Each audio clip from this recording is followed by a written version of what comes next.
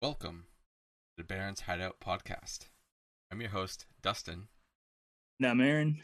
and today is a little weird for the both of us because we have to switch our schedule around a little bit.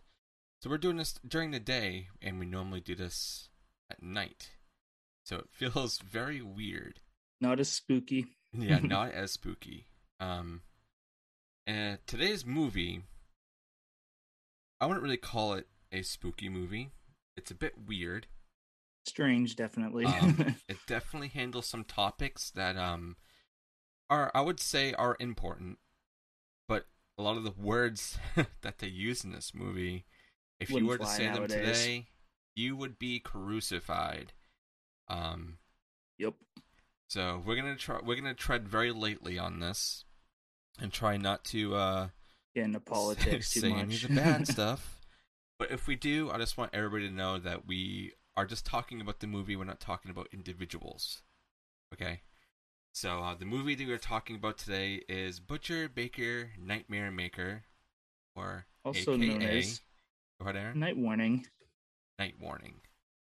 Um, it's a very, it's definitely a movie that starts off kind of like, oh, okay, this isn't too bad, but then you get into like the first 3 minutes, and then it's just Hmm. like, oh, Just what, like it what? jumps right in. um, But yeah, it's. I guess before we get into this, I didn't write down a lot of facts for this movie, just because I feel like we didn't really need to. I tried to get some Rotten Tomato scores, but apparently there's no critic score on this one, so that's at 0. But the audience score is at 56. So I guess that's not too bad for a weird movie, huh? Yeah, considering the time that it was made and like the subject matter. Yeah, and how people are. Mm-hmm. I'd say that's Yes. pretty good I'm considering very all that. surprised that it's as high as it is because of the topics and the words being used in Hmm. this movie are. But hey, I'm glad that people enjoy it. I enjoyed it. I've watched this movie. I want to say I don't think it was 4 times. I think this was my third time watching this. I Yeah. watched it before, and then I watched it earlier this week, and I just rewatched it right before we started this, just to keep everything nice and fresh in my mind. But it's definitely a movie that if you guys haven't seen, this is from 1981. It's very good. I'm gonna let Aaron go into go into detail with the actors for this one since I've been doing that for the past couple of movies. So I figured if we start switching off a little bit, it'll we all can be a little bit more engaged. So, Aaron, if you want Yeah. to read off some of the characters, you can. Yeah. So we're gonna start off. You meet Billy, who's our main protagonist, Yep. and he's portrayed by Jimmy. Again, it looks like an easy name, but I could be butchering it. Jimmy McNichol, I think it is, We're but awful with names, but yeah, I think that's about right. Yeah. um, so he plays Billy Lynch. Like I said, who's our main character. And then you got Cheryl Roberts, who is Aunt Cheryl, who's portrayed by Susan Tyrell. She steals She the was fucking movie, dude. Oh, I know. Her She was acting, perfect for this role. it is so good. It is so good. It's so crazy. Like you guys will know once we start getting into this, but it is Yeah. so good. Oh my god. And then that one scene in the movie where she really kind of like breaks down and starts like, Yeah, like towards the end of the movie, like the last like yeah. 20 minutes or so. Hmm. Oh yes, Um, 100%. yeah, she was perfect for the role though. She did such a good job. Uh, but yeah. And then this guy, we got Detective Joe Carlson, who's based. I guess you can call him antagonist. Yeah, Yeah. most definitely. Who is portrayed by Bo Svensson, who I'm not too familiar with, Like but he looked familiar to me, but yeah. I think when I was even like looking him up, I didn't recognize anything that he was in. Hmm. Good actor though. Nah, He's also really yeah, good. yeah. Those are like the main characters, but the rest of them are kind of like they play a role, but they're more minor. But we got Yeah. Margie, who's played by Marcia Lewis. And then Julie Linden, who is Billy's girlfriend, Yeah. I guess. Yeah. It was played by Julia Duffy. Names are actually very similar. Yeah, it's like, oh, let's just take out the A and put an E. And then we got Sergeant Cook, who was played by Britt Leach. Like I said, that's like the main characters. He plays a role in it, but he's not quite as much as the first few. Yeah, there's really only about like 4 or 5 like main characters in this movie. There are a bunch of other like minor ones like we're talking about, but yeah, those I think are the ones that would be the ones we should probably just talk about. So yeah, yep, those are the people and the actors. But yeah, and then I mean, if we'll mention throughout anyways too, if we come across, as we meet new characters, but. Yes, exactly. That's about who you need to know for the most to kind of not get through the movie, but you know, to understand. Yeah, this movie is an hour and 32 minutes, so it's a pretty short film. It goes by pretty quick. It has a lot of stuff going on with it. So say a lot happens though. What's that? I was gonna say a lot happens though. So it's not like you just fly through it and it's like an uneventful movie. Like they cram a lot into the short amount of time. Exactly. It's very good. I do like the flow of this movie. There's never really a dull moment. It's not really like, oh, okay, well, there's nothing going on right now. Every scene has something going on in it. Yeah. And I will start us off today with how this movie starts.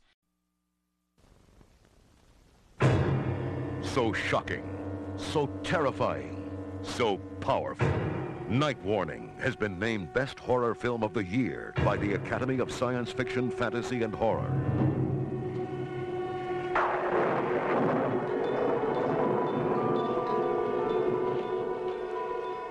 Billy and Julie, young, innocent, in love.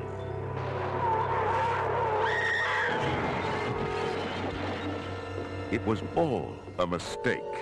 They didn't go looking for trouble. They were just too curious. Without knowing, they've uncovered a deadly secret.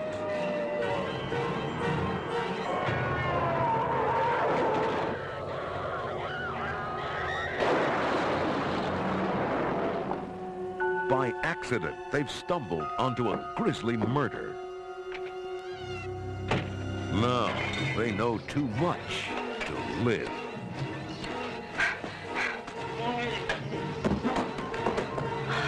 A chilling tale of a young boy and girl, innocent victims, now targets of a frenzied obsession with murder. See the award-winning Night Warning. Alrighty. So, you just think going into this movie, it's gonna be fine. Everything's okay. No, it's not fine. It never is. So, we get a shot of a family who's a mom. It's a mom and a dad. It looks like they're packing up the car.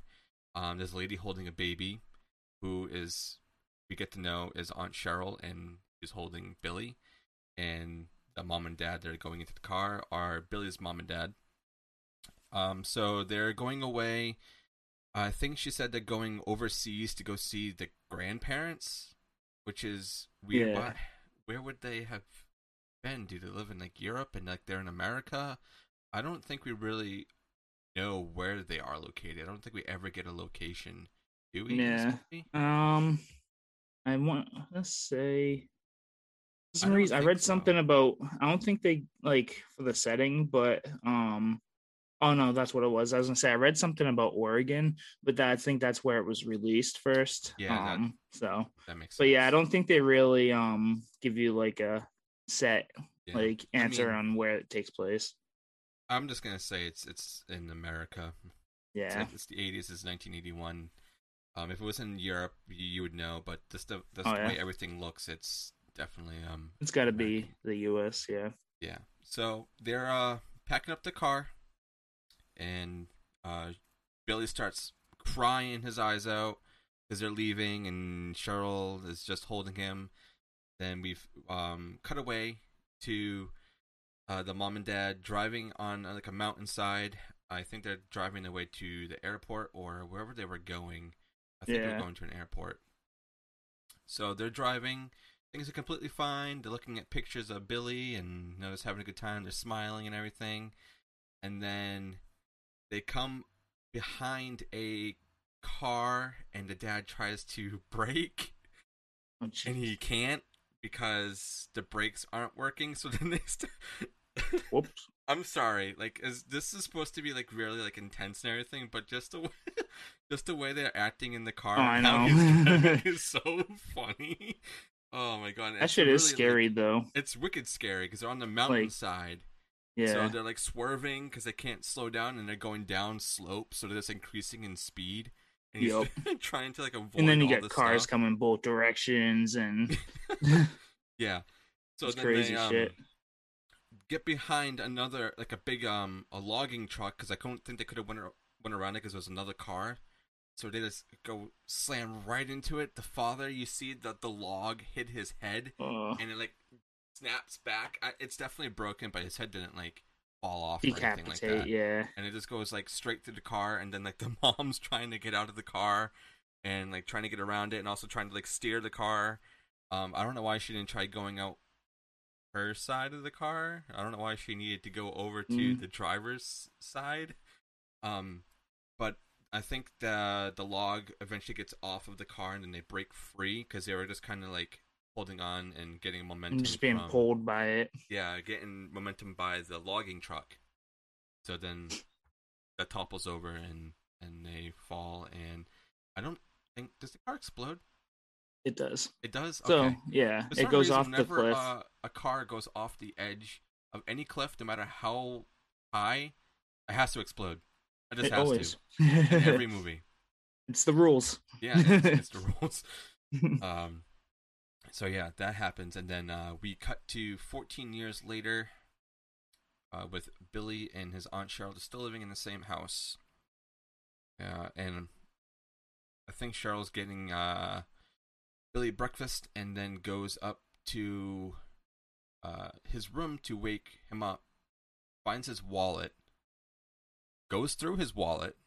Why? Yeah, that's a red flag right there already. Yeah, automatically just like, okay, this lady's obviously got some She's sort got of issues. Screw loose, yeah. Yeah, super. And so she sees the picture of Billy and we would presume is his girlfriend. We don't know her name yet, but her name is Julie. And then finds a condom in like the other side of the wallet, and then she like just puts it down. And then gently wakes up Billy, and then they go down for breakfast. I think she wakes up, and she goes. He's like 5 more minutes. Yeah. Did you mention that? Yeah, this is 14 years later after the accident. By the way, Billy was like 3 years old. Yep. So he's in high school. Yeah, he's in high school. Yeah, he's like 17, I believe. Yeah. Yeah, something like that. So probably junior year. So. Hello, Lawrence Tan, 1505, 1981. Yeah. Hey, what's going on, Lawrence? Thank you for stopping in, man. So they go down, and I guess it's supposed to be almost Billy's birthday, and he asks his aunt, like, hey, can my girlfriend, we now know her name, Julie, can she come over for dinner? And then Cheryl starts making, like, excuses about, like, no, it's just gonna be me and you. I'm gonna be your date. It's just like, yeah. So like that's another red flag. It's like, what? Right off the bat, right there, this lady's like, something's off. What is going on? Like, you're going through my wallet, which he doesn't know about, and then you're gonna go and say that I'm your date for your birthday dinner that's at the house. Well, it's not like they're going anywhere fancy. She's just gonna cook it there, you know? Yeah. So if it was personally, if that was me and my aunt said it to me, I'm like, I'm leaving and I'm living with somebody else. Yeah, I'm not your date. I'm not your date. And then we then cut to his basketball practice, because I think this is the only part of the school that we see. Yeah. Is the basketball court and a little bit of like a hallway. And we focus and then like a locker room. And that's really it, though. We focus a lot on basketball.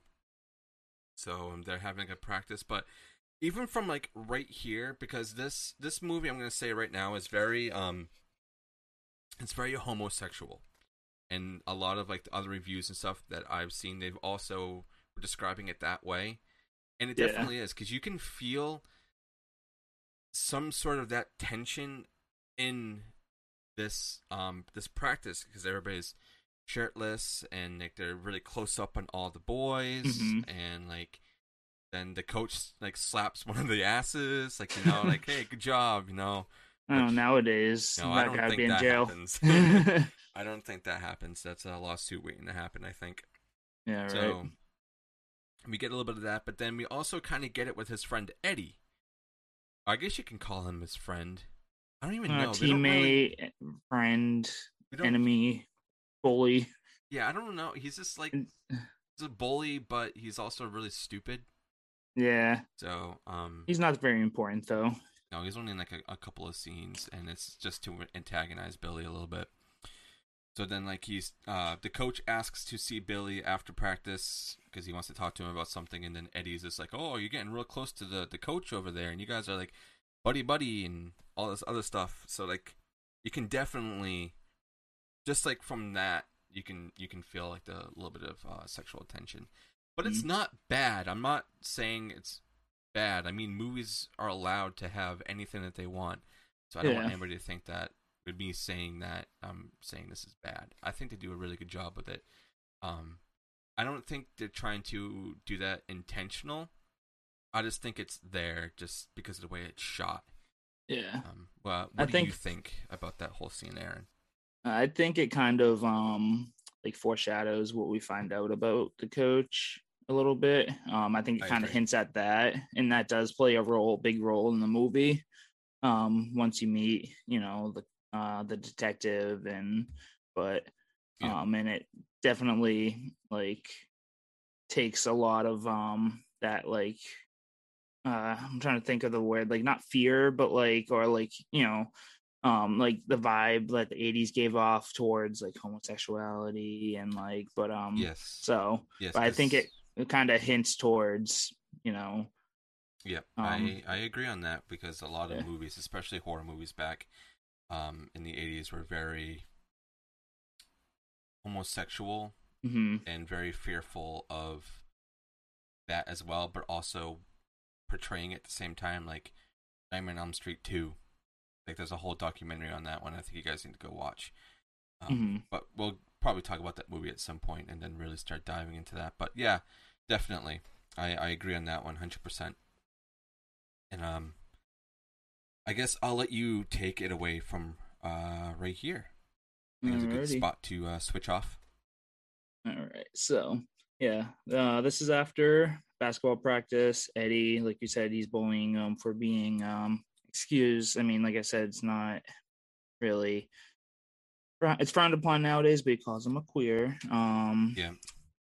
Because he thinks because he's so buddy with the coach, he's close with his coach. You know, I mean, a lot of kids do get like close to their, you know, they're like it's like a peer thing, you know. I mean, exactly. You develop a relationship with your coach if you're playing basketball for years or any sport, you know. You just see like with them a teacher every day, and like you talk to them about things. You see them probably more than you see like your parents and stuff. So yeah, but again, it's the 80s, so this kid jumps to conclusions. He's like, "Oh, you're banging the gym teacher, or you're banging the coach." But so then this is when we get a little glimpse of the hallway, I believe. And he's leaving after talking to his coach for an hour, and he gets scared by his girlfriend Julie, who is actually the photographer for the school. Big ass camera. Oh yeah, the big ass cameras.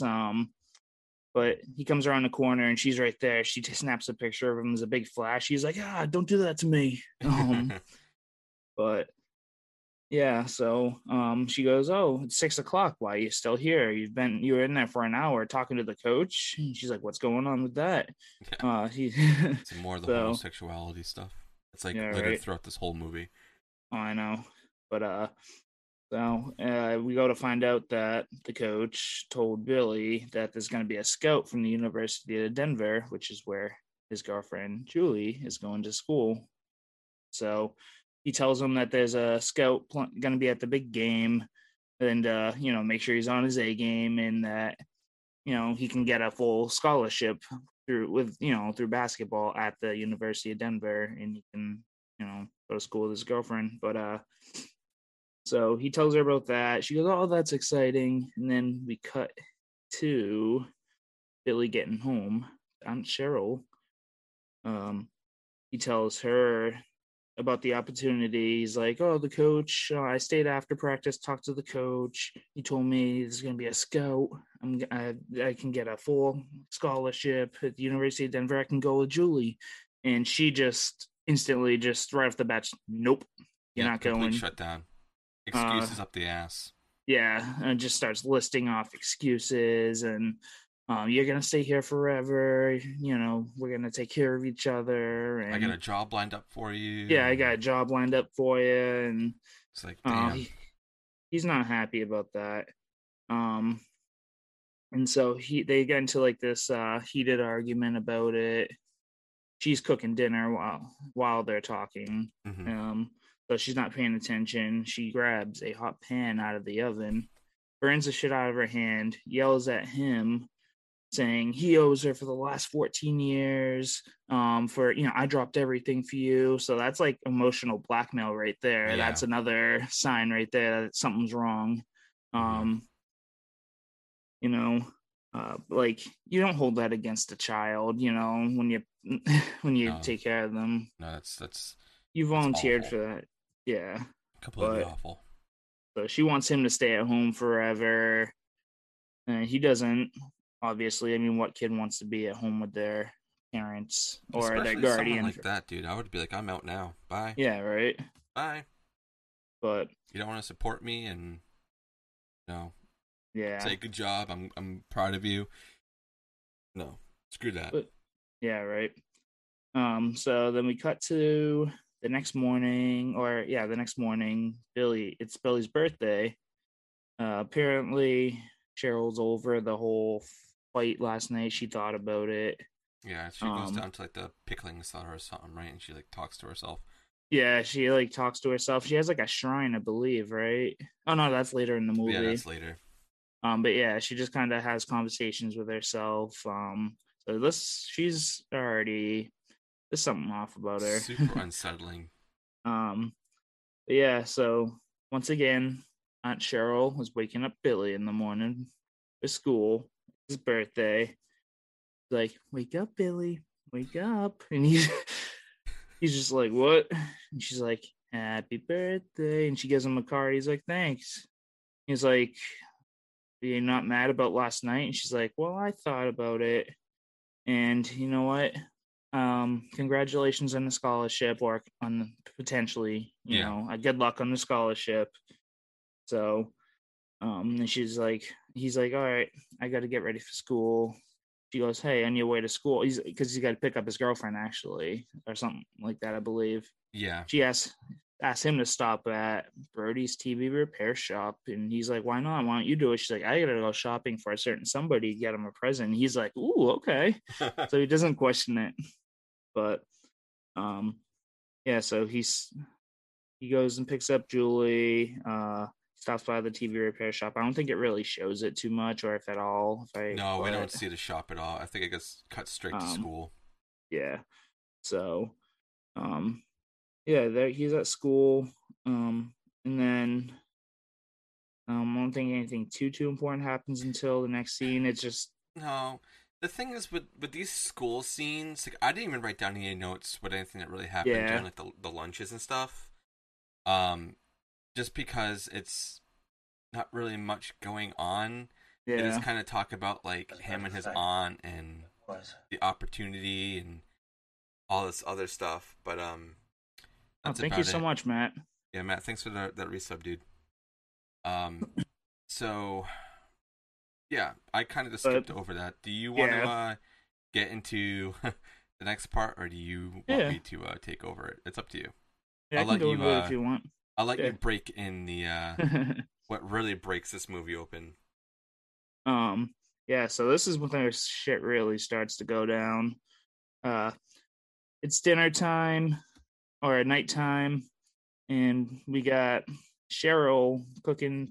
She's prepping a birthday party all for Billy. She got the TV repair guy there working. He's probably just like as you get into the scene, he's just finishing up. She's like, "Oh, you're leaving already?" And he's like, "Well, I did my job." He's like, "What else? Why else do I need to be here?" Yeah, exactly. She starts, so she starts throwing herself at this guy, taking her shirt off, titties hanging out. Yeah, she put on makeup and put on a bow and all the, she got all nice and dolled up, but with intentions of sleeping with this guy. Yeah. Because a little backstory, she doesn't have a husband, no boyfriend, nothing, no really dating history aside from what we'll get into later. Yeah. You'll meet someone, but yeah, so this guy isn't having it. And she keeps trying. She's persistent. So he's like, "Nah, I'm good." And he's like, "You're a psycho bitch," and he slaps her. And she just she does not like that. No. So he starts walking out. And she grabs a knife off of the wall, comes up behind him, stabs him in the back. Mm-hmm. He's like, "You crazy bitch." And then I think she continues to.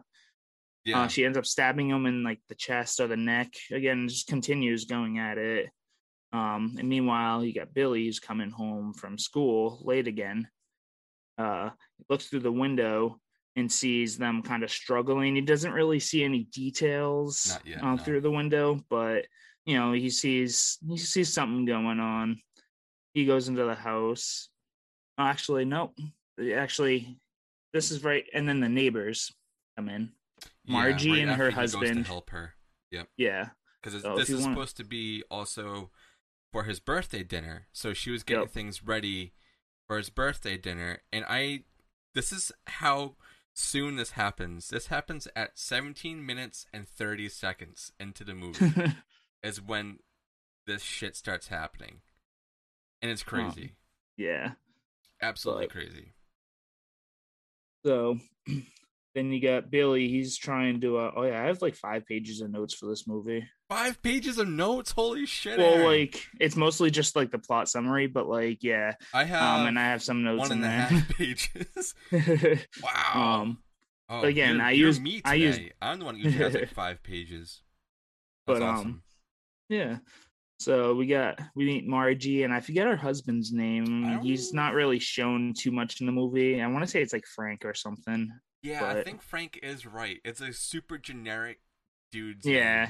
Everybody else's name. I mean, like Billy is pretty generic, and Cheryl sort of, but Margie is definitely I guess in that time is kind of generic. Oh yeah, that was very common.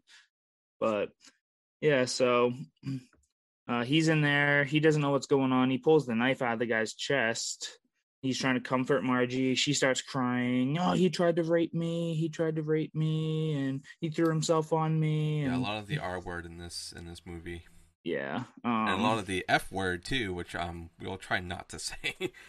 Yeah, but yeah, word that wouldn't be accepted nowadays. No. But yeah, and then Margie and her husband walk in. And they see a dead body on the kitchen floor, and they just see Billy holding a bloody knife covered in blood. You got Cheryl covered in blood, crying. Yeah. I think like her tits are hanging out too, so it's just like, what the fuck? Like, I don't think your nephew needs to see that. Yeah, right. So, they're trying to wrap their heads around it, and that's when the detective who's on the case. Detective Dickhead. Detective Dickhead. I like that. I'm going to start calling him that for the rest of the episode. Legit is, man. He's like... Yeah. So if you want to introduce us to Detective Carlson. I will. So we get them... It's Detective Carlson and... is it one of the Sergeant deputies? Cook? Sergeant Cook, I believe, yeah. I think that's what he is. I just wrote him down as Cook in this because it didn't really say what he was. I think it said Sergeant like once. So yeah, they have some medics there. I think some more police officers, and then Detective Carlson goes to the table where everybody's sitting down. Apparently, he's already asked them like the questions like multiple times, and they don't want to like answer it anymore because they've repeated themselves like 20,000 times, and he just guess he doesn't just want to learn and accept that like what happened. So he's talking to Billy, and Billy described what happened. He's like, "Oh, that's good. You said that word for word, just like the last couple of times I said it. Did your aunt tell you? Have you memorized that?" And he's just like, "No. What are you talking about, dude?" Like, he's like, "So this was, you guys are pleading attempted rape?" And they're like, "Yes." He's like, "Oh, okay, that's real good." So then he walks away, and Billy, I think, wants to go outside to get some fresh air because it's just getting a little too much. And like, I would do the same thing. Like, I'm just gonna go outside for a couple minutes and let me just air out. Mm-hmm. And then as he's doing that, Margie asks her husband to go out there with him. He's like, "Well, I don't think I should. Like, I probably wouldn't either. If I was in that situation, I would be like, no, just leave me alone. I just want to, deal with this." But as he's walking away, Detective Carlson comes back and then pulls Billy aside and asks him even more questions. And then has Billy turn around, just asks him just like pretty much all the same exact questions, like what happened and all this other stuff. Because I guess he doesn't want him to look at Cheryl because he thinks that like he's waiting for like a signal, like, okay, yep, you're saying the right thing, or no, you're saying the wrong thing. But he turns around anyway. Then he starts yelling and tells everybody to shut up, and then they're like, "Why does it have to be so loud?" So this guy he's such an asshole. He's such an asshole. I know. So learn to hate him even more further in the movie. Yeah, and then Cheryl gets up and he's like, "Well, I'm going to tell him exactly what happened. I'm going to tell him that I killed him and that he tried to rape me." So she runs over. Well, she like starts walking really quick, and then she gets like around the corner, and then she gets herself all like puppy-eyed and everything, and like covers herself up, and then walks over to. This is for me. If I was a detective right then and there, I would have been like, "There is definitely something wrong," even though he already kind of knows there's something wrong. Yeah. But then I would definitely like, okay, what's going on? Yeah. So they walk over. Billy puts his arm around Cheryl, which that's fine. Like, it's your aunt. He's comforting her. Like, that's just comfort. Yeah. And then he says like, "Oh, you do make a lovely couple," and they're just like, "What?" So then Cheryl gets down on her knees and like grabs Billy's hand and starts like caressing it. Yeah, I saw that. And it's so cringy. He's just staring at them, just like, okay, like, what the fuck? And then he's just like, "I just don't believe anything you guys are pretty much saying." And then that's pretty much the end of that. Then I think we cut back to school again. Like I said, I didn't really write down anything for school. Let me know if I'm missing anything, Aaron, because I think there's a couple of things I just didn't. I think it was just like another like filler scene of like them at school. But there's one quote though, one funny thing from that scene. Sort of, yeah. Like when they were looking at the cops, they're looking at the dead body, and he was like, "Oh, poor guy didn't even get his dick out," or something like that. His pecker out, yeah. Oh my god. So we get like I guess another scene at school, and then we see Billy coming home off of he has like a moped or like almost like a dirt bike type thing that he like drives to school. And he's going up. He looks through one of the windows and sees Cheryl burning papers. Yep, pictures and like notes and stuff like that. Like, what is going on? So he like sneaks in and like scares the hell out of her. And she's like, "Well, I thought you were at practice." It's like, "It was a short practice. I'm home now. What are you doing?" And she's like, "Oh, I'm just cleaning up the attic and getting rid of some stuff that we don't need because I'm going to turn that into your room. Apartment for you." Because she still doesn't want him to leave for college, so she's like, "I'm just going to turn it into a room for you." And he's just like, "Okay." So then he starts going upstairs and he's like, "I wonder what's in the attic." I would do the exact same thing if someone tells me not to go up the attic, because she tells him not to go up there. Yeah, she's like, it's not until it's ready. Yeah, it's like you stay away from the attic. So he goes up My there. curiosity's gonna get the best of me, you know. Yeah. So he goes up there. It's like super dusty and gross because no one's been up there for literally years. Mhm. Finds like mice, which is like, I guess that's something you would find up there since nobody has been up there and it's all cobwebbed and everything. Then he finds a box of papers. Grabs the box of papers. He's about to head back down. He's like, oh, okay. Da, da, da, da, da. Rat runs by his feet and then he somehow does like a 360 and then tumbles down the stairs. Like, Mhm. oh, whoa. Whoa! Oh, It was really funny. wow, All you see, clumsy like, of me. you just see his feet, and then he just like falls downstairs, and then she runs upstairs. And it's like, "What were you doing up there? Are you okay?" And all this other stuff. He's like, "Yeah, it's fine." And then he finds like a picture of Chuck. And he's like, "Who's this?" And then she's like, "Oh, this was just some idiot that your mother dated." And he's like, "Oh, okay." And then just doesn't think much of it after, and at that point, at least. Yeah, and that's pretty much it with that. They kind of, I don't think anything else really happens. I know that we cut next Not to really. Carlson now showing up at the school Yep. and visits the The coach. coach. And he starts talking to him, and then he says something about his ring and all that stuff. It's like, what would you do if I told you I had the mate to that? And then he shows him the ring, then reads inside it like the initials that Mhm. was for Brody, and then for Landers, and then starts saying like, oh, you need to like resign and all this other stuff, and like I know that you guys were pretty close, and he's like, what do you think Billy has to do with any of this? And he's just like, well, Billy doesn't have anything to do with this. He's like, well, you need to resign before things start getting We end up lynched or something, he says. yeah, something like even worse than what it is right now. So that pretty much happens. Then It's like a threat right there. Yeah, and he walks away, and I think he's also trying to get his attention. Like he's trying to get Carlson's attention again, but he doesn't. He just walks away. He Yeah. does not give a shit. Like Such a fucking dick. he has some sort of hatred against gay people. Like he's so hateful and like so Just homophobic. super like. Even though Billy's not really showing any sort of signs of that, this guy's just a coach. There's so many other boys there. Why don't you just say they're all gay? You know what I mean? Yeah, It's yeah. like, who gives a shit, man? He's a coach, and he's been with these boys for how long, and nothing has ever happened.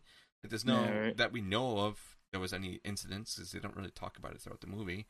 It's just like, Yeah. leave the guy alone. Like, fuck. He does accuse him though of like molesting a couple of boys. Yeah, but he's At one just point. saying that just to ruffle his feathers Oh, and stuff. yeah. Definitely. Mhm. So that happens. Then we cut back to Aunt Cheryl, who is down in the, I call it the pickling cellar, because that's, I guess, where she put all her pickled vegetables that everybody said Tomatoes was and all that. absolutely awful. So she starts tearing down this wall, and we're just like, what is she doing? Yeah. So she opens up this big wall, and then we find a shrine of pictures of Chuck. Chuck. And she's talking to him, and this is like, he's never gonna leave me. I know you left me, and I took care of that a while ago, but he's not gonna leave me. I'm gonna make sure that he's gonna be here forever, and all this other stuff. And it's just like, what the fuck, man? He's a whack job. Like super wacky. And then from there, Aaron, I will let you take it, because I think it starts getting even more crazy from here on out. Yeah. So she's talking to the shrine of Chuck, and then she's interrupted by knocks on the door. And of course it's fucking Carlson. This motherfucker. So he knocks on the door. Then nobody answers because she's downstairs talking to the ghost of Chuck or whatever. Yeah, herself. Herself. Yeah. We'll find out later. Yeah, but then so she doesn't hear the knocks at first. He lets himself in, which that shit wouldn't fly nowadays either. Everybody's got guns and shit now. First of all. Yeah. Especially if you're a cop. Yeah. So he walks right into the house, just looking around. She comes in behind him, I believe, with a crow. No, yeah, she comes upstairs with the crowbar that she used to Yeah. hit on the wall. It's like, whoa, Like, all right. relax. She starts screaming at him, "Why the fuck are you in my house? Get out, get out." She's swinging the crowbar, hitting the counter with it. He's backing off. He's like, okay. I just want to ask you a few questions. Um, Sorry, I just want to ask so, you a few questions. yeah. So she kicks him out. And then I believe that's all that really comes of that. And then we cut to Billy at school. He's with Julie. Yep. They're getting lunch. Again, this is still his birthday. One thing I do have to say, though, I like their lunch area. It's all outside. Yeah, right. Like, I didn't have that. I wish we were able to eat outside when we were in school. Mm-hmm. Like, I would love that. I mean, do we see where they even get the food? Is there must It looks be, like a concession stand or something. yeah, something like that. But, like, that's awesome. I would love to have that option. Yeah, right. I think kids need that. Get some fresh air. Mm-hmm. But, anyway, I will let you continue. I just thought that was really cool that they have yeah, no, outside same. seating. I never got that. I never had that in my school, but yeah, so they're buying lunch. He goes to pay for his food, and she's like, "Nah, it's your birthday. I got you, dude." So Like, you're awesome. so they start walking off. They go eat their lunch, and then Billy continues to get bullied by was it Eddie? Eddie, yep. Yeah, Eddie, one of his teammates, the one who was giving him shit for being gay. Yeah, real close earlier. to your coach. Yeah, right. So he starts giving him shit. Billy doesn't like that. So he pours milk on his head. And Julie's like, "Oh no, what's he getting himself into?" And then he punches him in the face, and then they just start climbing on each other, fighting, and becomes this whole thing. They get broken up, and people are cheering them on. But yeah, it's just like usual, like high school fights and stuff.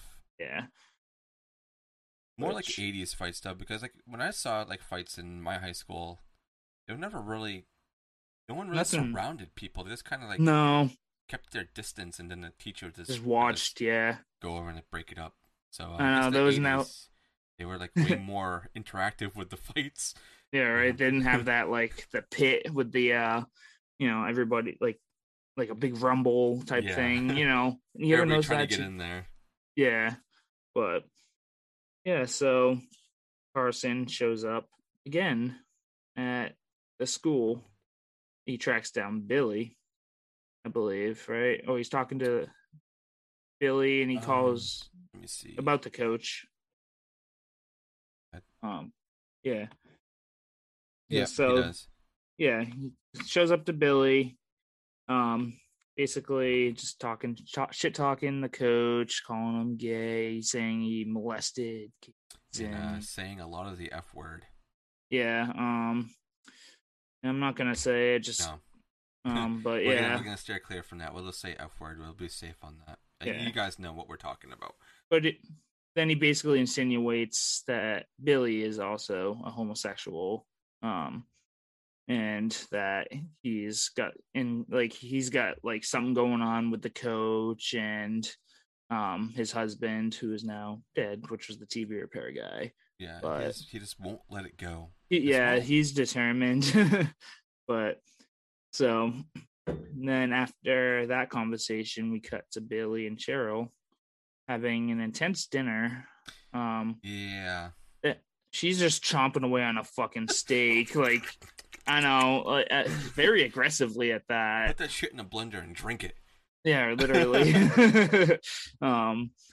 And she starts lecturing him on homosexuality and how it's bad, and basically how everyone thought back in the day.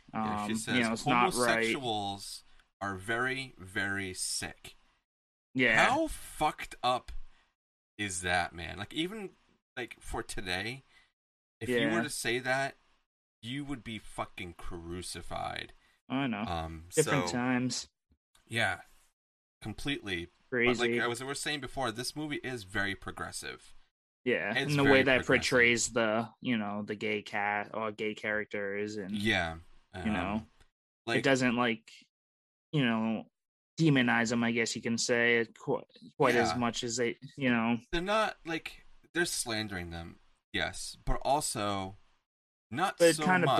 brings light to it. Yeah, especially what happens at the end of the movie. Just like, okay, they did a very Hmm. good job with how they handled this and everything. Because I think they did a great job. We'll get into it later, but I think they did very well with this movie, especially with it being in 1981, Yeah, like right at the beginning of all this. It's they did a very good job.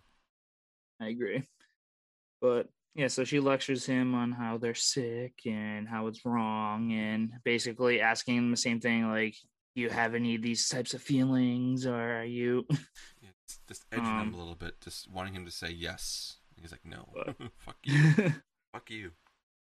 um, Carlson, he's convinced he can prove that Billy killed Brody, but we'll see how that plays out for him. Yeah.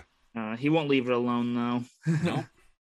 um, so and then I believe he's having a conversation with the coach again in the police office, like the police in his Yeah, office. and you can definitely tell that he is hated around the whole station.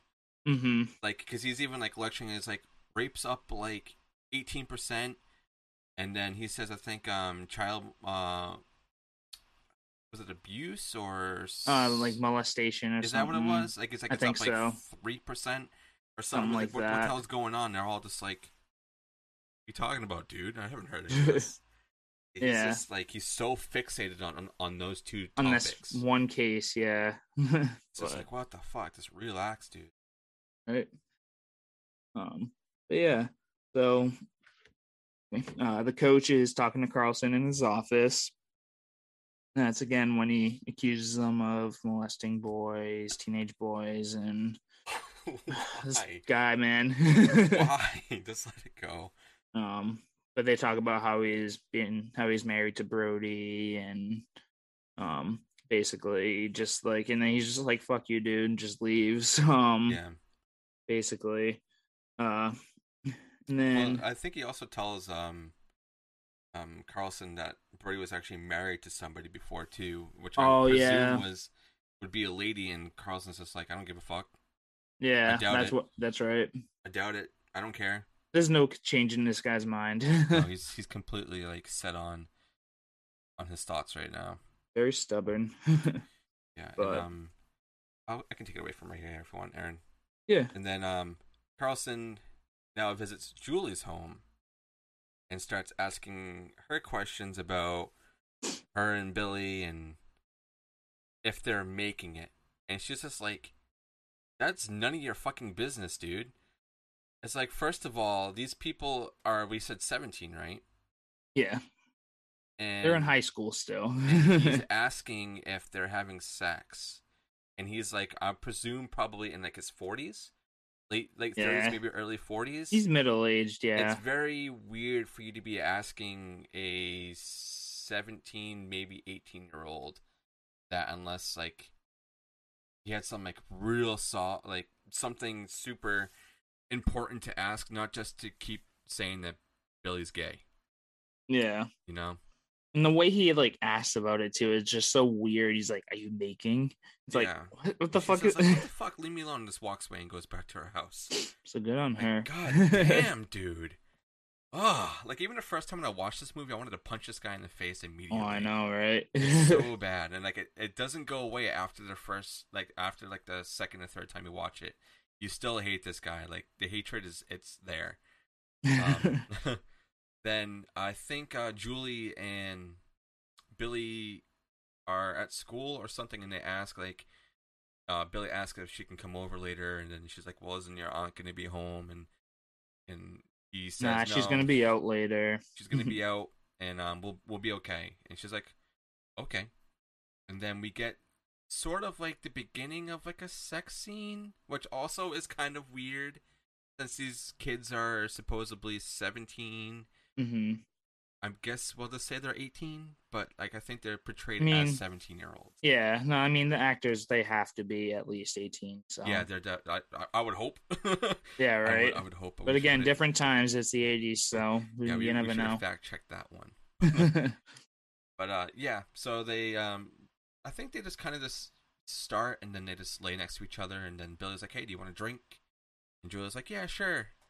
And meanwhile, we get like a POV camera of someone outside the house, and just like looking through the windows, and then watching Billy get drinks, and then Billy, I guess, hears something, then walks to the window, and then they hide. Then he goes upstairs, and then they start drinking. I think it's just like, say like Coke or Coca-Cola or Pepsi. something, yeah. And Julia tells Billy that Carlson stopped by, and he tells him what he asked. He's like, "Well, what did you say?" And he said that it's none of his business, and he's like, "Good." And she's like, "Well, then why haven't we done it more often?" And he's just like, he says something, but then he starts like saying like, "Well, you're really beautiful," and he's like, "You're sexy perfect," and all this other stuff. And then they start like actually going at it now. And then what happens? Fucking Aunt Cheryl slams open the door and tells the slut to go home. She's pissed. Like, what the words being used in this movie. I really want to see someone try to make a movie like this nowadays and see if it fucking passes. Yeah. You know, like using all the same words and everything. And like this is crazy. So Julie goes home, and then we get a scene of Billy. He's like butt naked. We see his ass, and he's going into the shower, and then fucking Aunt Cheryl just walks in. He's like completely naked, and he's just like, "Come on, can you just leave me alone?" It's like she's done this multiple times before. I know, right? Or something. It's like, just leave me alone. I'm just trying to take a shower, and then she tries to like kiss him and like hug him while he's naked, and it's just like this movie just gets creepier and creepier as it goes on. It's good. It's good. It's just creepy as fuck. Yeah. You know? I love like these scenes and how they're shot and how intense they are and how uncomfortable they make you feel, because that's exactly what they're trying to go for. They want you to feel uncomfortable. You know? Yeah. So then he does that. Then you see, she's down in the basement again, talking to the picture, the shrine. Mm-hmm. But then I think we finally know. I think is it at this point where we know what exactly she's talking to? Is that later on?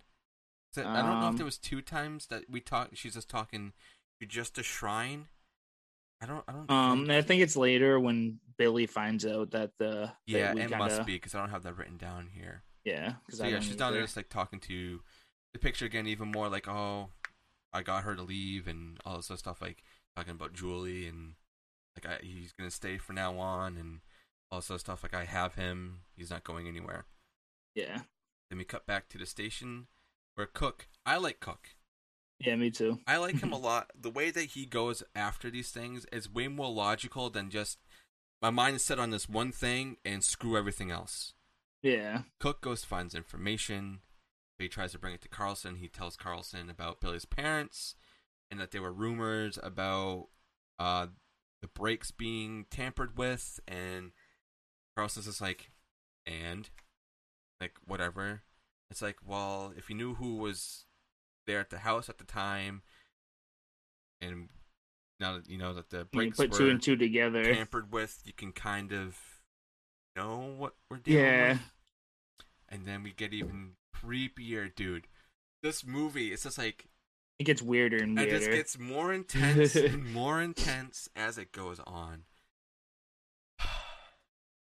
Aunt Cheryl, this motherfucker finds drugs, puts it in the milk, gives it to Billy, and like says, "Have a good time at the game tonight. I will be there. I'll be watching." So we're at the game. This is when the scout's supposed to be there. Okay? Billy's supposed to be putting on his best performance. and all this other stuff. So it's going very well. Julie's also there, and Cheryl's just like still pissed off at her and doesn't want anything to do with her. So Yep. she's taking pictures, and Cheryl's like watching. Then we start to see Billy start slipping, and he's like shaking his head, and he's like, "Whoa, what the hell is going on? Like, something's hitting me like really, really hard Dizzy. right now." Yeah. Then he gets to the point where he's starting to like, I think he like drops the ball or something, so he has to do like the free shots, and he's just missing them all because he's just blurred He vision. can't everywhere. focus. Yeah. And he just faints. And what really pisses me off is that Julie tries to go over there and like comfort him, and Cheryl's just like, no.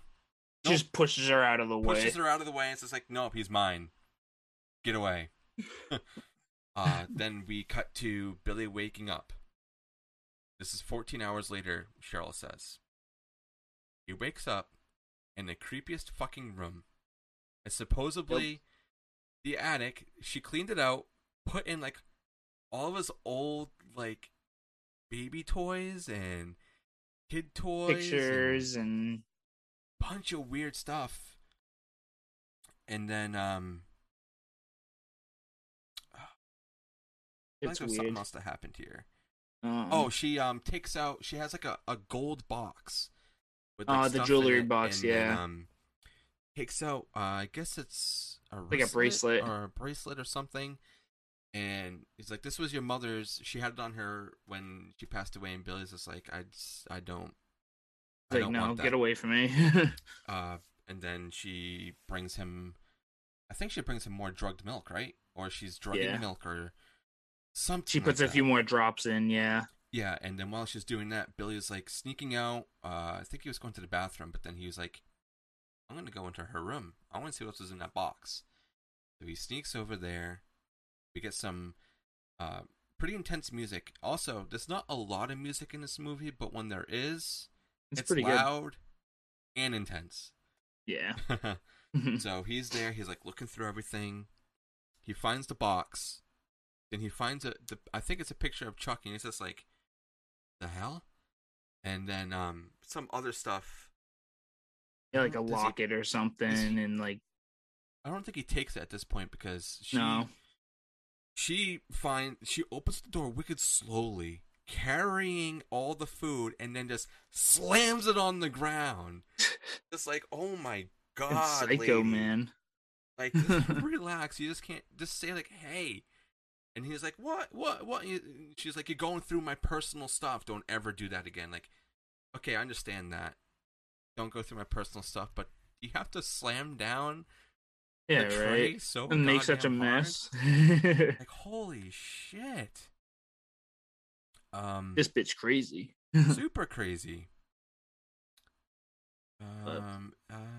I'll let you take it from here because my notes are getting like really jumbled up. I don't know what I did here, but Yeah, you're good. Go ahead, Aaron. Yeah. So I have a note in here. It just says Carlson is a dick. Yeah. But yeah, so at this point, found out I think it's Carlson and I want to say Cook talking. Yeah, he has like a prisoner or somebody he like apprehended in there too. Yeah, no, it's the the Mexican dude, and he's like pointing his gun at him. Yeah, it's like, what the fuck are you doing, dude? Yeah, he's like treating him like shit. He's yelling at him in Spanish. Like, what'd this guy do? Damn. Yeah, it's like, sit on the ground. It's like, yeah, right? Just treating him like complete shit. And then Cook walks in with some new information on the case. And that's when we find out that Chuck had randomly disappeared one day and just hasn't been found or seen since. And as you know, Chuck is supposedly Billy's mom's ex-boyfriend, but there had to have been some kind of history with that, something. Shrine and stuff. So like history with Cheryl, but yeah, so and then he's just like, yeah, whatever. I don't need your, advice or, so like, I don't care about any more information. My mind is fucking set. Yeah, he's like, I'm gonna prove that Billy did this, but then I believe this is when we cut to Cheryl in the bathroom. starts off. She's got a pair of sharp ass scissors in her hand, and you just see hair falling to the sink, and you're just like, okay, somebody's getting a haircut. Like, And she why? just starts chopping off her hair so unevenly, which makes her look even more just like she's got this like menacingly like psycho look on her face too the whole time, and the hair just like she's tops it off. unhinged. She's legit unhinged right now, dude. Yeah. This is real Cheryl. But yeah, that haircut just like I don't know, it was like the cherry on top, and just makes her look so much fucking like more perfect for the role, like of this like psychopathic aunt. Yeah. And like I think she even like changes how she like her stance too. She's like all like hunched over. Oh, I know. So it's like, what are you doing? Like she's all decrepit and shit. It's like my bones. You know, it's like, oh my god. Yeah. She's like fucking what's his name from Lord of the Rings? My precious. Gollum. Smeagol, Gollum, yeah, Gollum. But and then you cut to Billy, who has a note that's folded up, and he slides it. You can tell it's Cheryl's door by that like creepy painting hanging outside the door. Almost, I'm not sure if it's supposed to be like Jesus or something, because she must be like crazy religious. But it's kind of a creepy photo, though. Any religion in this movie too, but I can only assume. Yeah, you know, but based on like how everybody thinks, and you know the time period. But yeah. So he leaves a note at her door, and he's talking to Julia, and they come up with a plan. He thinks something's up, something's wrong. He saw the Julia box with pictures of Chuck. He wants to check it out even more in depth. So I don't blame him. Yeah. So he talks to Julia. I keep calling her Julia, but it's Julie. That's okay. I was doing the same thing when I was watching the movie. Most of my notes say Julia. That's fine. But yeah, so they come up with a plan. She goes into the house to distract Cheryl. He's hiding behind the wall. There's like two doors that are like 10 feet apart that go into like the house. It's kind of weird, but so she goes into the kitchen, and she's like, hello, is Billy here? Because as far as Cheryl knows, Billy's at school or at practice or whatever. The usual, yeah. So she comes in. Cheryl's freaking out. She's like, "Get the fuck out of my house, you slut! I don't want to see you." Meanwhile, Billy sneaks in the back door. He gets into her bedroom. He's searching through her stuff again, and Cheryl breaks down in front of Julia. Starts crying and like, oh, I don't want him to leave me, and just like this whole thing, like about her past, and so and Julie feels bad. She starts comforting her. Actually, while breaking down too, she's pounding fucking like pork or something or steak. Yeah, it's obliterated, dude. She's going hard on it. that meat mallet just destroyed that shit. You can look at it, it's just like meat. Yeah, right. So, and then she stops crying. She asks Julie, she's like, oh, can you go into the fridge and grab some chicken for me or something like that? And she's like, you know what? Yeah, I'm going to try and get on good terms with this lady because, she's around.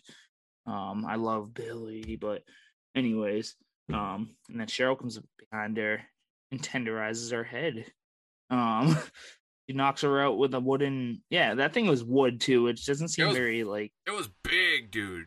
Like, that doesn't seem very huge. sterile, though. Yeah. But yeah. So she knocks her out, and that's when she decides. I believe then Billy, comes from downstairs or something like that, or the door, and she's like, where you been? I thought you were upstairs, or he's like off doing whatever. And she also I think she dumps the rest of the drugs into the milk too. Yeah, she starts putting a few more drops in, and she's like, you know what, fuck it, and just dumps the whole bottle in. I want to know what she what it is, but some sort of much stuff, really strong sedative. But yeah. And that's when Margie and her husband, I believe, again, or is it just Margie? This is Margie. Okay, yeah, Margie comes in. She starts helping herself. She's just like, oh, hey, all right, I'm gonna make myself some coffee. And Billy sneaks around. He's like, oh, hey, Margie. Cheryl sees her. She's like, nice haircut. What do you do? Oh, she's like, I like it. And like all It's hesitantly. good, isn't it? It suits you. Which, I mean, it does. Yes, it does. Um, For sure. so yeah, and then that's when Billy had more milk at this point, poison milk, Yeah, and he's fucked, dude. he's not feeling well. And she's like, "Oh, you better get to bed," or something like that, and passes out in front of them in the kitchen, both of them in the kitchen, and then he wakes up to both Margie and Cheryl standing over him. Yeah. Um, He just looks so sick. yeah. And Um, yeah, just, and I think this is when Margie, I think, is like told, like, or she's like, oh, I'm gonna go home now, and also she's like, I don't need you anymore. You can go ahead and do that. And while she's going down the stairs, she also hears Cheryl talking to Billy, and Billy pulls out the paper that in a locket that he found in the gold box, and then she's like, "Yep, I'm your mother. Yeah, I'm your mother." And Margie's just like, "What?" And then even Billy's just like, "Mom." It's just like, oh my god. Just like, if you. She's like, this movie doesn't really prepare you for this. no. First time I watched this, I was not expecting that at all, No. to be honest. So, like, finding out that Cheryl is actually Billy's mom, and Chuck is the dad, and supposedly. Chuck is the father. And then we now know that Chuck is in the basement because Cheryl was also talking to him even more, I think, before Julie showed up, but that's okay. So then Margie's trying to like do something and like hang around and find some more information. Cheryl goes downstairs and Margie's like hiding, and then the phone rings, and then Julie's mom calls and is like, "Hey, have you seen her?" And we don't hear her mom talk, but we know what's being said because Cheryl's talking about her. She's like, "No, I haven't seen her. If I knew that she was here, I would have seen her." And then she's like super like snappy and quick, and she's like, I guess Julie was supposed to go home and bring her mom to the airport. And she's like, "Well, I don't know anything about that. Like, I guess just if I get a see cab. her, like, I'll let you guys, I'll call you and let you know or whatever." She starts getting pissed while she's talking too, though, which she's got some anger problems. It's like, it's her daughter. She's trying to figure out where she is. She's worried. Like, at least try to help her out or something. But yeah, right. As she's walking away, Margie shows up, and then she's like, "What are you still doing here?" And she's like, "Oh, I was closing your windows because it looks like it's about to storm." She's like, "Okay, well, there's like an umbrella in the closet. Grab it and then leave. Go." She's like, "Oh, okay." Then I think she grabs milk, and then we see her going. Cheryl's going back upstairs to Billy. Yep. And then you get Margie looking for the umbrella. Yeah, she's looking for the umbrella, and then she finds the camera, which we know is Julie's, and then a jacket. So she goes to.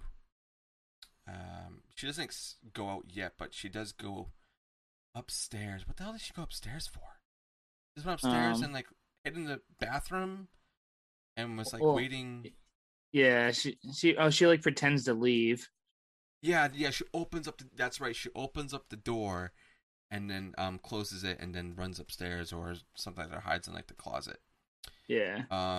But then also, I think Cook was also telling, because he got also a phone call from Julie's mother at the station, and he's like, "Oh, okay, when we're supposed to be there and all stuff." And he's like, "Okay, well," he tells like one of the other officers, like, "Hey, tell these people where I'm going to be, and make sure you tell Carlson as well. I'm going to go check this out." So he goes, and now he's on his way to the house to see what the hell was going on. Then we see Julie downstairs in the shrine wake up. I think that's before Margie is seen by Cheryl, right? Yeah. I think, Yeah, she or like it's like the other way around. The whole, I have it all written here, but this ending, it goes by so fast. It's crazy. But I guess I'll talk about Margie first, because I think that is what happens first. So she leaves, and then Cheryl, I guess, is like knows that she knows what the hell was going on because she was like in the house. Then Margie is leaving, but then hears like some sort of noise. I think she's like making like a cat noise or something. And oh yeah, like, what the hell is that? She's like purring and shit. And then we just see fucking Cheryl come out with a machete. Where'd she get the machete? I don't know. Who the fuck knows? But she's just like even more crazy, and it just like slits open her stomach, and then she's dead. And then Julie also wakes up, and then she's also trying to escape. Climbs out the window. Yeah, and then she goes into, I guess it's like another shed. And then she's going in there, and then fucking psycho Cheryl is just in there with a machete, knowing that she's gonna walk in there for some reason. And then who comes walking through the door? All Sergeant innocent Cook is trying to check up. I don't know how he knows everybody's in there. Maybe he saw Julie walk in there. He's like right around the corner or something. But this guy is also kind of creepy. He just like hides in bushes and shit. But he goes in there. He's about to turn on the light, and then goes there, turns on the light. Arm gets chopped off by the machete, and then his neck is slit. And then Julie's just like, "Fuck." Can we talk about the practical effects though for when he got his hand cut off? It's just so like, I'm not even gonna say cheesy because that's what they had to work with back then. But you can tell it like it was like a plastic hand just falling out of a sleeve. Yeah, like, it's so good though. I love like the cheesy 80s like same effects and everything. It's like it's so funny and it's so charming. You know, it's really gory sometimes. Yeah. So he dies, and then Julie throws like a rope at Cheryl. She drops the machete, grabs it. Then Julie runs out screaming. Then Billy wakes up and hears the screaming, and he's just like, "What the hell is going on?" Meanwhile, he's still like heavily sedated. Yeah, so he can barely make it down the stairs. He's like trying to. He's like falling down the stairs. We get a little bit of a chase scene with Cheryl and Julie. Then they get to, I guess it's a pond? Or a puddle or pond some or something. Giant mud puddle. And just like out of nowhere, and it just started raining, and it's already filled up. So I don't know if it was already water there or whatever, but that's besides the point. So then they start doing like wrestling, and looks like Julie's about to win. She's kind of overpowering Cheryl. But then Cheryl just gets crazier and like it just drags her ass over to like the side, where you would like get down in there, grabs a rock and just bashes her head a couple of times, and it cuts back to Billy tumbling down the stairs. And then he makes his way to the phone, tries to dial it, and this creeps me the fuck out, dude. I have this quote here, and this really creeped me out. He's like, he was able to, it's like, where's Julie and everything, and then Cheryl like stops the phone and stuff, and then says, "I'm your girlfriend now." Yeah. Oh, I got chills when I heard that shit. And it's just like, what the fuck, dude? This movie, it doesn't stop. This is the last 20 minutes, and it's still adding on to the creep factor. Like, if I had to like rank this on a 1 to 10 creep factor, this is 100. It's 100. It's so creepy. So, and it's not even like in like a scary way though. More like a just like it's like a fucked up way. Yeah, it's just like gross, kind of like. Oh my god! Just imagine like a family member or something like that, like saying that to you, like, "I'm your girlfriend now," with a crazy look while strangling you with a fucking phone cord. Yeah, and like a crazy haircut and like your eyes like bugging out of your head. But he manages to. I think he grabs. It's like a sewing needle or something like that, right? A steak knife, I think. Is it a steak knife? Yeah, it's like a little knife. Just like stabs it in her chest, and every time she gets stabbed, it's so over exaggerated. She's like, I'm just like, oh my god. And then he manages to finally call, and he calls his coach. Because like early in the movie, he's like, if you ever need anything, just call me and I'll be there and I'll help you. So he's like, I just killed my mom, and he's like, talking about, it's like, my mom, she's dead. I just killed her. And it's just like, even him saying that is fucking creepy. Yeah. But then what happens? This motherfucker comes back and then starts like slicing him up, and then he gets like a fire she like pulls poker. it out of her chest. Yeah, he gets a fire poker, and she lunges at him and just goes straight into the poker. Just fucking impales her. And like even more like over exaggerated, like I'm dead like faces. Oh god. And then get another nail in the coffin, and who the hell shows up? Fucking Carlson. And this has to be about maybe like 15 minutes later, just because of what happens. So he shows up. There's already a bunch of cops there. They find Marge's dead body, and he's like, well, where's Cook? And like, Cook's dead too. He's like, all right, I'm going in. He draws his gun. He walks in there, and who does he find? Billy and Landers together next to Cheryl's dead body. Dead Cheryl. And he's just like, okay, away. He's like, dude, I didn't do any of this. Like Billy was like self-defense and all this other stuff, and he just slaps like Landers out of the way. But then Billy, no, I think as he slaps him, he drops his gun. Yeah. And then Billy grabs the gun, and then Carlson's like, dude, don't do it, man. You won't shoot anyone. You're not going to shoot anybody. And while Billy's just looking at him like so intense. And he just keeps accusing him of shit too. And he's just talking shit the whole time to him. He's like, you won't shoot me. He's like, you don't do it. You know. It's like, who's the one with the gun right now? Yeah, right. And then Billy's just like, he's just had enough and just blows his ass away. That gun is super powerful too. Like chunks that's like a 44 Magnum right there. Yeah, it legit is. I think a Magnum. It's a big gun, and he shoots him like 2 or 3 times. And I love what happens next too, because Julie walks in with I think before that even Julia says like, hey, Cheryl did it.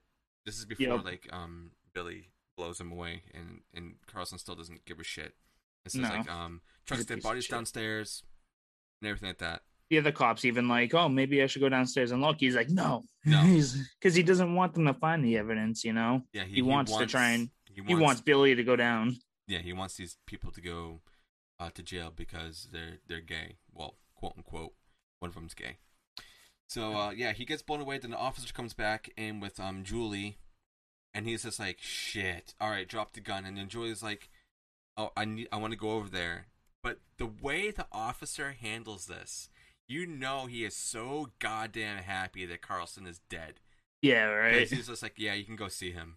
Because normally cops would just be like, nope, this is now a crime scene. You can't go over there, leave him be. But he's just like, no. You can tell he believes them, you know, that she was batshit crazy. He doesn't like Carlson, so he's just like, you know, these kids have been through a lot, probably, you know. Yeah. But and Landers is okay. He just has like a scratch on his head. But that's about it. And then we end the movie with like Julie comforting Billy. Yeah, he's like they're both crying. And that is Butcher Baker Nightmare Maker, aka Night Warning. Well, Yeah. I was trying to figure out why it was called Night Warning. Did you get any information on that? I did do some research, but a lot of people are just talking about how the names don't make any sense towards the movie. Yeah. So Butcher, Baker, Nightmare Maker. Imagine if she was like a butcher and then baked people. Yeah, right. But if you think about it though, too, butcher could mean like, yeah, she's killing people. Baker, she's like, you know, she's an aunt. She takes care of him, you know, like she bakes some cookies. Yeah, I guess. And then Nightmare Maker, meaning, you know, like a serial killer or a fucking psycho, you Just know. like ruining his life, yeah. Yeah.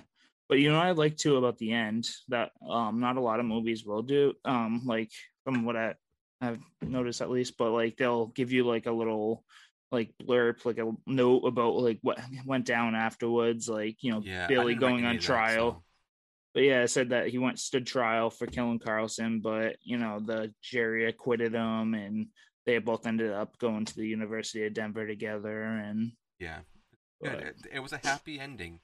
yeah, Very fucked up movie, but but very you end happy up with a ending. relatively pretty happy ending. I mean, The asshole's dead and the psycho's dead, so I mean, Billy can some move really on with good his people life. died, but it's Yeah, but it wouldn't be a horror movie without that, though. yeah, this is technically a slasher. There is a body count, Yeah, but I don't know if I'd really call it a slasher. I would think this is more of just a like a psychological like yeah thriller. psychological horror creep movie.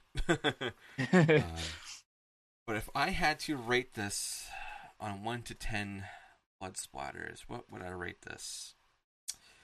The acting is very good for it Yeah, being sort of a low budget.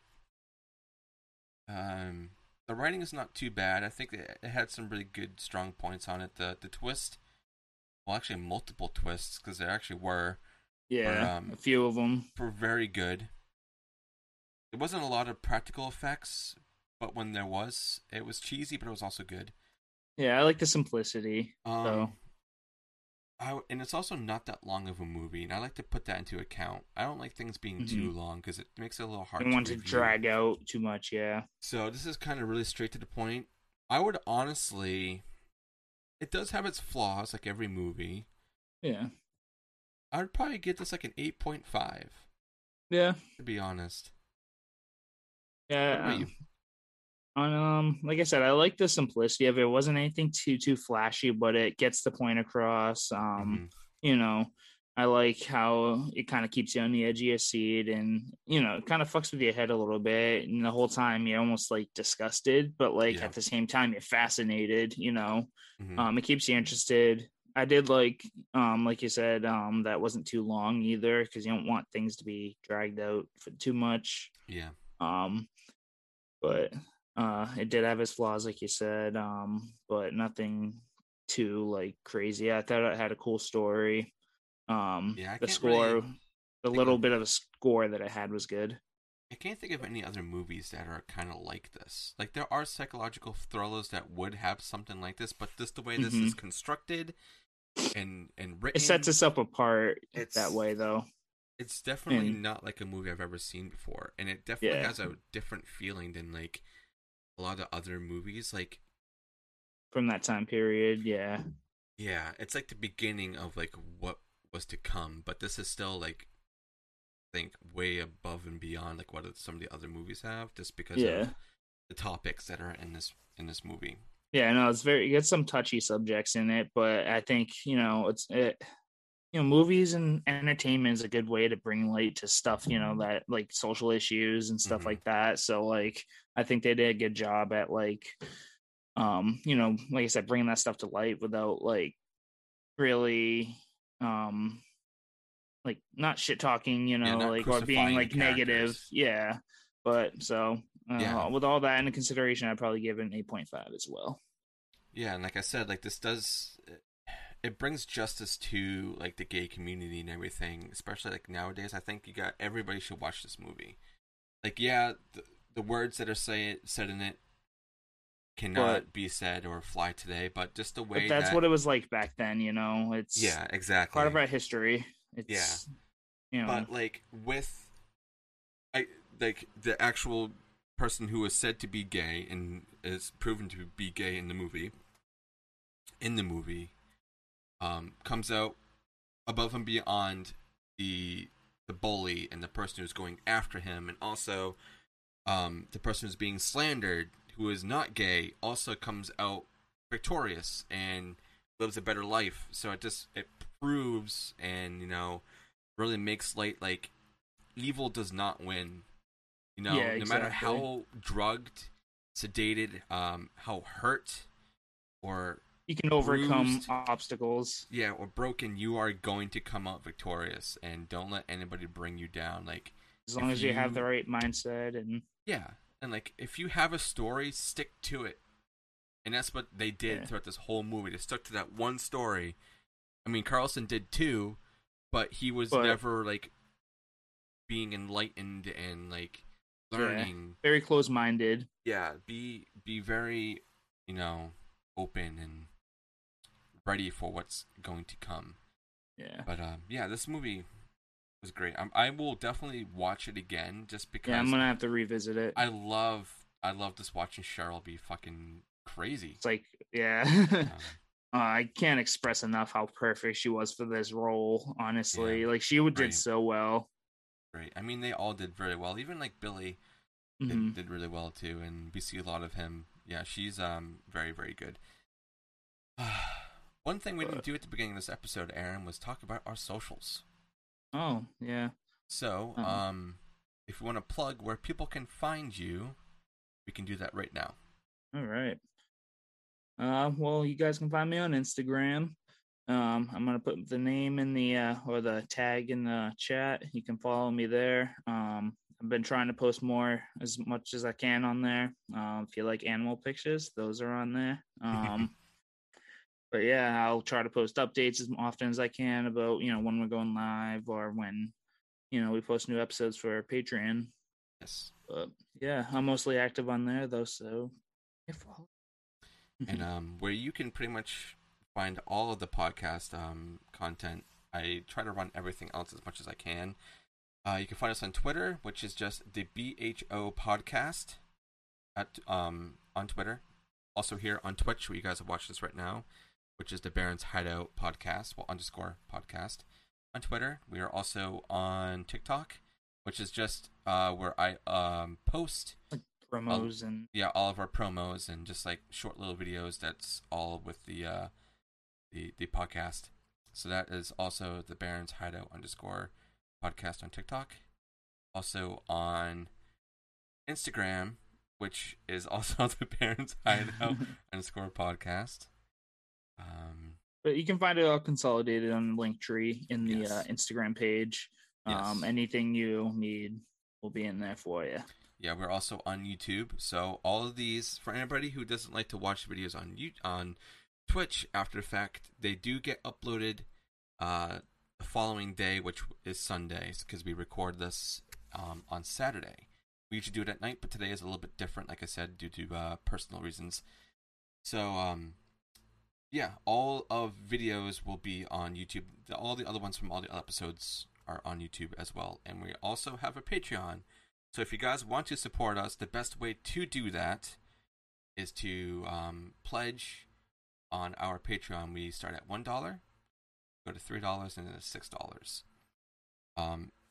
Tier 2 and 3 will include a exclusive sticker of the podcast if you guys are subscribed, or I guess they say pledged, but you're pretty much subscribing to us for 3 months. That will be sent to you pretty much for free, even though you guys are supporting us there anyway. So all the audio versions get uploaded there the night before everything else, as well as special topic specific episodes every Wednesday. Yes, but our topic episodes on Wednesday, and those are the audio files, and the exclusive episodes are exclusive to every tier.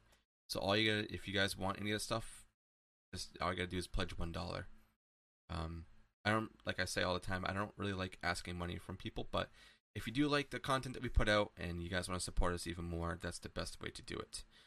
There's also ways to do that too through on Spotify and stuff like that. There's a way for you guys to also support us there, but we don't really promote that much just because we don't really have a handle on the pricing and stuff on that. So Patreon is definitely the best way to support us. But I think that's about it. I'm not missing anything, right? I always feel like I do. So. At this point, we can probably just open up the chat if anyone has any questions, comments, or concerns. Yes. That maybe we got a couple of minutes, so if anybody has any questions or any recommendations on what you guys would like to hear us talk about, which I am going to talk about what we're going to be doing for our next month, because we are officially out of movies from the list that we put out, I believe. So, after we see if anybody has any questions or any comments or anything, I will say what we'll be doing for the next month. Seem like anybody does, so I will go ahead and say that we are going to be. I was throwing around this idea with Aaron if we were doing like subgenre based movies for each month, and I think it would be really cool if we started out doing foreign films, because we haven't done a lot of foreign films here. We've just been doing mainly American / like English spoken films. So we did start off with a form with Edge of the Axe. That was Is that Italian? I think it was either Italian or I want to say like Spanish. Yeah, but it was still in English. But these ones will be they will be dubbed, or I guess we can even like include like I like subtitles though. Maybe we can include like a Dario Argento one. Maybe we'll do Suspiria. We can include that in a foreign one. That'll be our one English spoken foreign film. I think that would be good because that's another one of my favorite movies. I Suspiria is very good. I don't have the actual DVD, but I do have the 4K sleeve right here. The DVD's somewhere over there. But Aaron and I both saw this together. A couple years ago at Salem Horror Fest. They were streaming it. And that was our first time seeing it, so we saw it in the theater, and it was great. I love that movie. So I think maybe we'll start doing that. That'll be our movie for next week. What do you think about that? I'm down. All right, that's another movie that has a lot of stuff going on in it, and may not make a lot of sense. So we are going to try our best to make it make sense for all of you guys. Because even professionals who review that movie and a lot of other Dario Argento films don't know what the fuck he's doing. And Dario himself also has claimed that he doesn't know what he's talking about in some of his films. So that will be very fun. Oh, yeah.